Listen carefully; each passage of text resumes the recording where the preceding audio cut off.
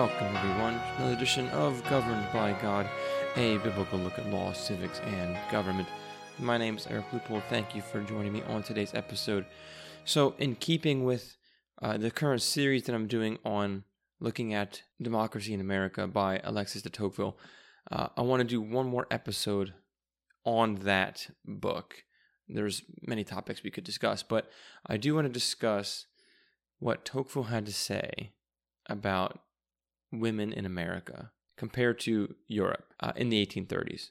Now, before I do that, I want to address a related passage of the day. Now, that passage of the day is Proverbs 31. And many of you might be already familiar with that passage. It is the woman of honor passage. But a lot of folks kind of forget the first part of that passage, that chapter. And so I want to read the whole thing. I'm going to comment on it along the way, spend 5-6 minutes or so on it, maybe more, we'll see. But I ask that you consider perhaps this earlier section that a lot of folks don't think about. So, Proverbs 31, verse 1. The words of King Lemuel, an oracle that his mother taught him. What are you doing, my son? What are you doing, son of my womb? What are you doing, son of my vows? Do not give your strength to women, your ways to those who destroy kings. It is not for kings, O Lemuel. It is not for kings to drink wine, or for rulers to take strong drink, lest they drink and forget what has been decreed, and pervert the rights of all the afflicted. Give strong drink to the one who is perishing, and wine to those in bitter distress. Let them drink and forget their poverty, and remember their misery no more. Open your mouth for the mute, for the rights of all who are destitute. Open your mouth, judge righteously, defend the rights of the poor and needy. I'm going to pause there because the next section is the Proverbs 31 woman section that is so often quoted. But a lot of folks forget that all of this entire chapter, are the words of King Lemuel. And what's even more interesting is that they were taught to him by his mother. So these oracles were taught by a mother to her son. Now, her son eventually became a king, but it's interesting that she is giving guidance and wisdom to him concerning women, okay? And I think this is very important because, mothers have a very significant role to play, not only for their daughters, but also for their sons, all right? And one of the things that she's doing is the first half of this chapter, chapter 31, she is addressing how he should behave, essentially, because he's going to be king, okay? Or he already is king, but it's very likely that his mother taught him these things before he took the throne. And then verses 10 and on, the Proverbs 31 woman passage is about what a woman should do and should be like. And that's Lemuel's mother telling him that. His mother is describing to him, this is what you do, this is what you look for in an honorable woman.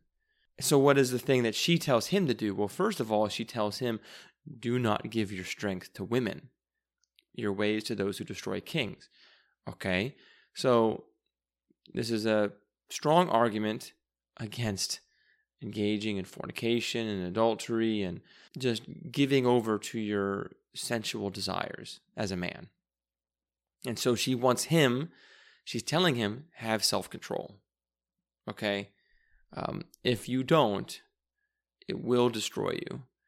And we see this happen in Scripture, not just with, for instance, King David, but King Solomon, who had so many hundreds of wives and concubines, and they led him astray to follow after other gods. He wanted to please them. He married them, and they're from other lands, other nations, but they didn't believe in the Lord. And so Solomon went on to please them, and by doing so, he himself fell into idolatry. But then Lemuel's mother, and we don't know her name, But his mother reminds him not to give himself over to drinking.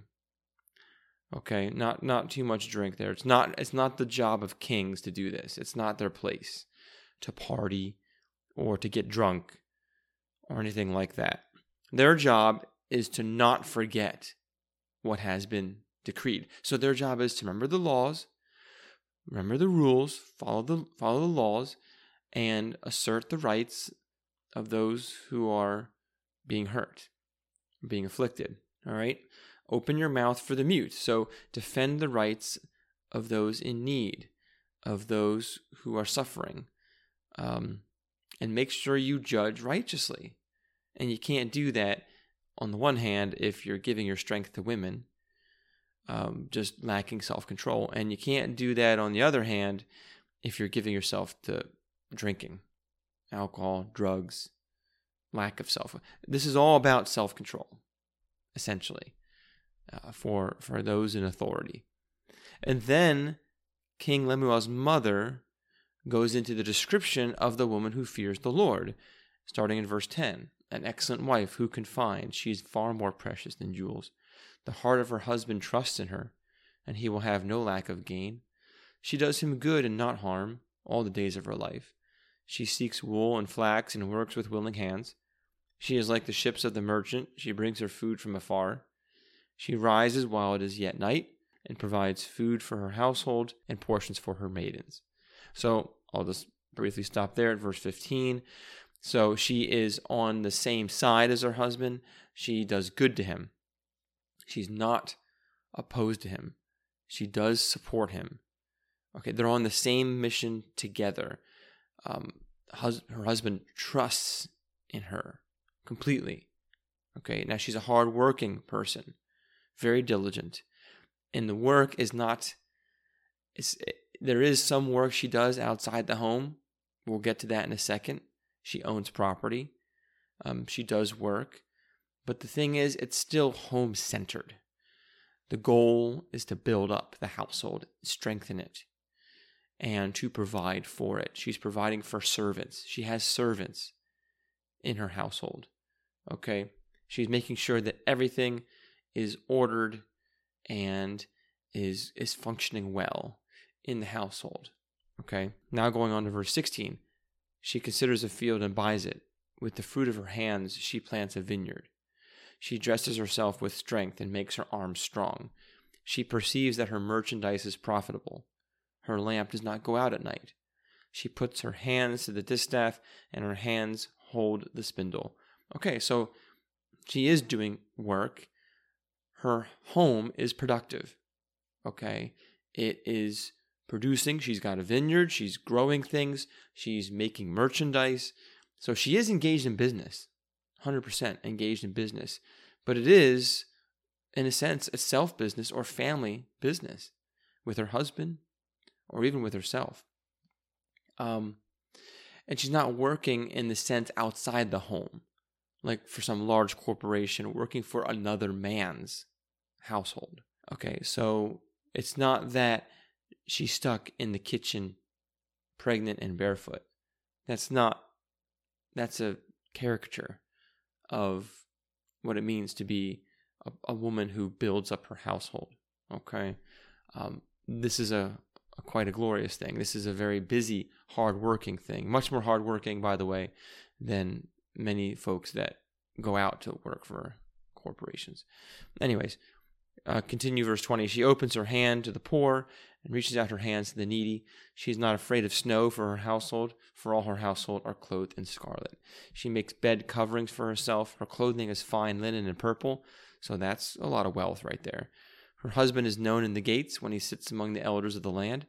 She makes linen garments and sells them. She delivers sashes to the merchant. Strength and dignity are her clothing, and she laughs at the time to come. She opens her mouth with wisdom, and the teaching of kindness is on her tongue. She looks well to the ways of her household, and she does not eat the bread of idleness. Her children rise up and call her blessed, her husband also, and he praises her. Many women have done excellently, but you surpass them all. Charm is deceitful and beauty is vain, but a woman who fears the Lord is to be praised. Give her of the fruit of her hands, and let her works praise her. in the gates. So again, strength, dignity, wisdom, kindness. Her children call her blessed. Her husband praises her. Okay, so her husband's known in the gates. So they're working together in this. This is a household affair. The whole household rises or falls together. Okay, it's a team effort. And the goal is the glory of God. And in this case, this woman is building up her household. She's focusing on that because that is going to have a lasting impact in the society and in the world. And that leads me right into, so that's our passage of the day, but that leads me right into what I want to talk about regarding what Tocqueville said about the women in America. This is just a fascinating chapter of his book. It's not very long, by the way, so I would encourage all of you to read it. You can look it up. It's available free online. His entire book is available for free. And you just have to find it. But this is in Volume 2, Part 3, Chapter 12. I told you, he's got a lot of chapters, a lot of parts in this book. This is, on my version, it's page 1065. I told you, Tocqueville was a very prolific writer. I mean, this book is 1,500 pages long, and he wrote this by hand in the 1830s. It's just absolutely mind-boggling. But this guy was brilliant. Like I said, for those of you who aren't familiar with him, he's a Frenchman. He came to the United States in the 1830s. He toured all the states, north and south, and he just observed and investigated and did research on American culture, government, lifestyle, religion, everything. Now, he lived through the French Revolution, and he saw what egalitarianism was doing to Europe and specifically to France. And he contrasts with America. So here's what he says in chapter 12 about it. He says, "There are men in Europe who, confusing the different attributes of the sexes, claim to make the man and the woman beings not only equal but similar. They give to the one as to the other the same functions, impose the same duties on them, and grant them the same rights. They mix them in everything, work, pleasures, public affairs. It can easily be imagined that by trying hard in this way to make one sex equal to the other, both are degraded, and that from this crude mixture of the works of nature, only weak men and dishonest women can ever emerge." Okay, so right out the gate, Tocqueville is really hitting hard this issue in Europe, this attempt of perfect equality, perfect egalitarianism. Okay, and he says that it's just resulting in the degrading of both, and what you get from it is weak men and dishonest women. Okay, so now he does go on to say from this point, quote, "This is not how the Americans understood the type of democratic equality," end quote. All right, so he just goes right out and says, yep, there's a difference here between the Americans and the Europeans' understanding of equality. He says that the Americans applied to the two sexes the great principle of political economy that dominates industry today. They carefully divided the functions of the man and the woman in order that the great work of society was better accomplished. He says this, he says, "America is the country in the world where the most constant care has been taken to draw clearly separated lines of action for the two sexes, and where the desire has been that both marched with an equal step, but always along different paths." All right? So equal step, so there's that sense of value, purpose, but different paths that they're each doing different things for a singular purpose. And he says this, he says, "Nor have the Americans ever imagined that the consequence of democratic principles was to overturn marital authority and to introduce confusion of authority into the family. They thought that every association, to be effective, must have a head, and that the natural head of the conjugal association was the man. So they do not deny to the latter the right to direct his companion, and they believe that in the small society of husband and wife, as in the great political society, The goal of democracy is to regulate necessary powers and to make them legitimate, not to destroy all power. Okay, so what is he saying here? That how Americans understood democracy is not this great leveling feature that destroys all power and makes everyone individualistic, autonomous. That's kind of what's going on in Europe here. But he's saying, no, democracy is meant to regulate power. There is power, there is authority, it is necessary, and it has to be regulated. And to make it legitimate, because there's illegitimate power, okay, but there's also legitimate power. And then it's not to destroy it, though, but to contain and control it, to focus it. And that's how the Americans have understood democracy. So jumping down, I'm not going to read the entire chapter, but I've highlighted several key portions here. Here's what he says next. I seem to see, on the contrary, that they, the women, took a kind of glory in the voluntary surrender of their will, and that they located their grandeur in bending to the yoke themselves and not in escaping it. He's talking about marriage here, the yoke of marriage, or voluntary surrendering their will to their husband. That, at least, was the sentiment expressed by the most virtuous. The others kept silent, and you do not hear in the United States the adulterous wife noisily claim the rights of woman, while trampling her most holy duties underfoot. It has often been remarked that in Europe a certain disdain is found even amid the flatteries that men lavish on women. Although the European man often makes himself the slave of the woman, you see that he never sincerely believes her his equal. Okay, so here we're talking about, he asks some questions, he's doing investigation. It seems to be that no one is really, noisily proclaiming their rights and describing themselves as oppressed. Now, some people might say, well, you see, there's some silence there. They're just suffering silently. Yeah, but Tocqueville seems to indicate that that's not because they're afraid of their husband and they're afraid to say anything and have no one to defend them. It's because of her desire to honor the holy duties that she's been given from God. Okay. He kind of contrasts it with Europe. He says, well, even in Europe, there are men that just, flatter women and make himself the slave of the woman, but he doesn't really actually believe that he is her equal. So it's all sneaky and under the surface in Europe. It's actually very dishonest. So in Europe, the man pretends to treat the woman as his absolute equal, doesn't really believe it. But in America, their equality is one of value, and they each respect that. But then he brings up an interesting topic regarding conduct, specifically sexual conduct. Now here's what he says. He says, among them, the Americans, purity of morals in marriage and respect for conjugal faith are imposed equally on the man and on the woman, and the seducer is as dishonored as his victim.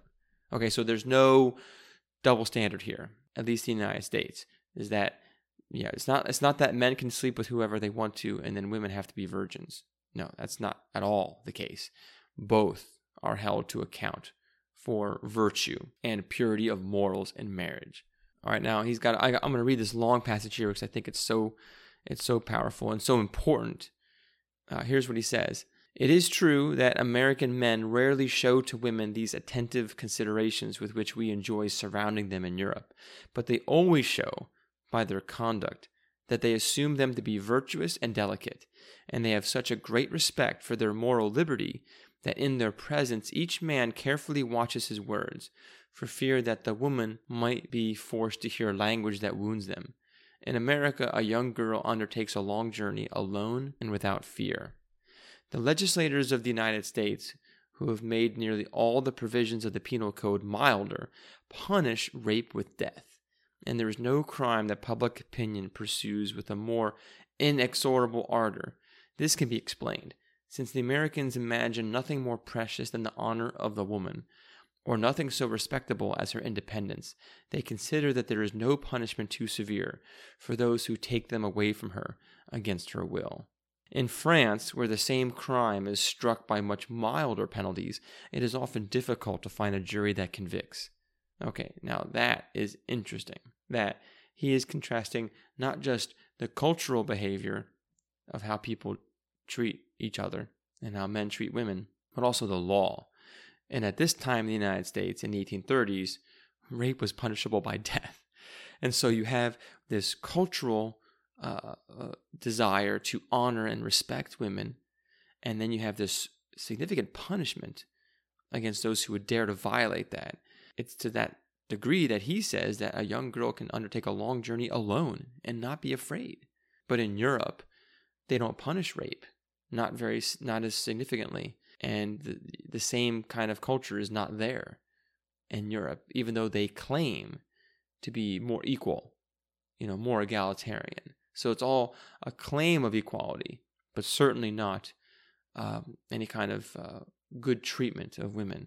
So he goes on to say here, he says, thus the Americans do not believe that man and woman have the duty or the right to do the same things, but they show the same respect for the role of each one of them, and they consider them as beings whose value is equal, although their destinies differ. Okay, so that's powerful. That right there is your concept of equal in value, but distinct and different in their function and in their goals and in what they are designed to do by God. Okay, so that is quite important. I want to end with his final paragraph of this chapter. I didn't skip too much. I mean, I only skipped a few sections, but I told you it's only like 5 pages long. But here is how he ends this section on the concept of equality in America. He says, as for me, I will not hesitate to say it. Although in the United States the woman hardly leaves the domestic circle, and although she is in certain respects very dependent, nowhere has her position seemed higher to me. And if, now that I am approaching the end of this book, in which I have shown so many considerable things done by the Americans, you asked me to what I think the singular prosperity and growing strength of this people must be principally attributed, I would answer that it is to the superiority of their women. Now that is an ending. That is a powerful ending. I mean, he doesn't even hold back. He says, look, it's true. The women in America do not hardly leave their domestic circle, but she's not trapped there. She enjoys it. She thrives in it. And her position is nowhere else higher in the world than in America. And he goes on to say that the strength and the success and the prosperity of America is principally attributed, he says, principally attributed to the superiority of their women. And he's not talking about superiority as in like they're just by definition better, by default, or by like genetics better than the European women. It's about their virtue and their morals and their focus, their desires and their goals, and this understanding that they can have equal value, absolutely. But they're doing what God has designed them to do. They're glorifying God, and it's leading to a harmony and a prosperity of the home, which is the foundational building block of society. So I think right there we see nothing is perfect. And I'm not trying to say that everything was perfect in the 1830s United States. And neither is Tocqueville. He doesn't say everything is perfect, okay? But he is comparing a real society, 1830s America, with another real society, 1830s Europe/France. And there's some significant differences, and there's reasons why. One claims to honor egalitarianism and equality, but doesn't actually believe it or live it out.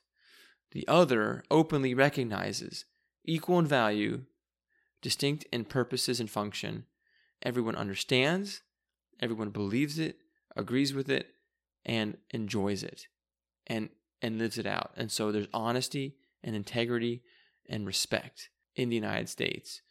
Not so in France, the place that claims to provide true equality. So anyways, I just found that section, that chapter, so fundamentally powerful that I wanted to talk about that today, and it tied very well with Proverbs 31. So I do hope that you would pick up Tocqueville's book at some point and look through it, read through it.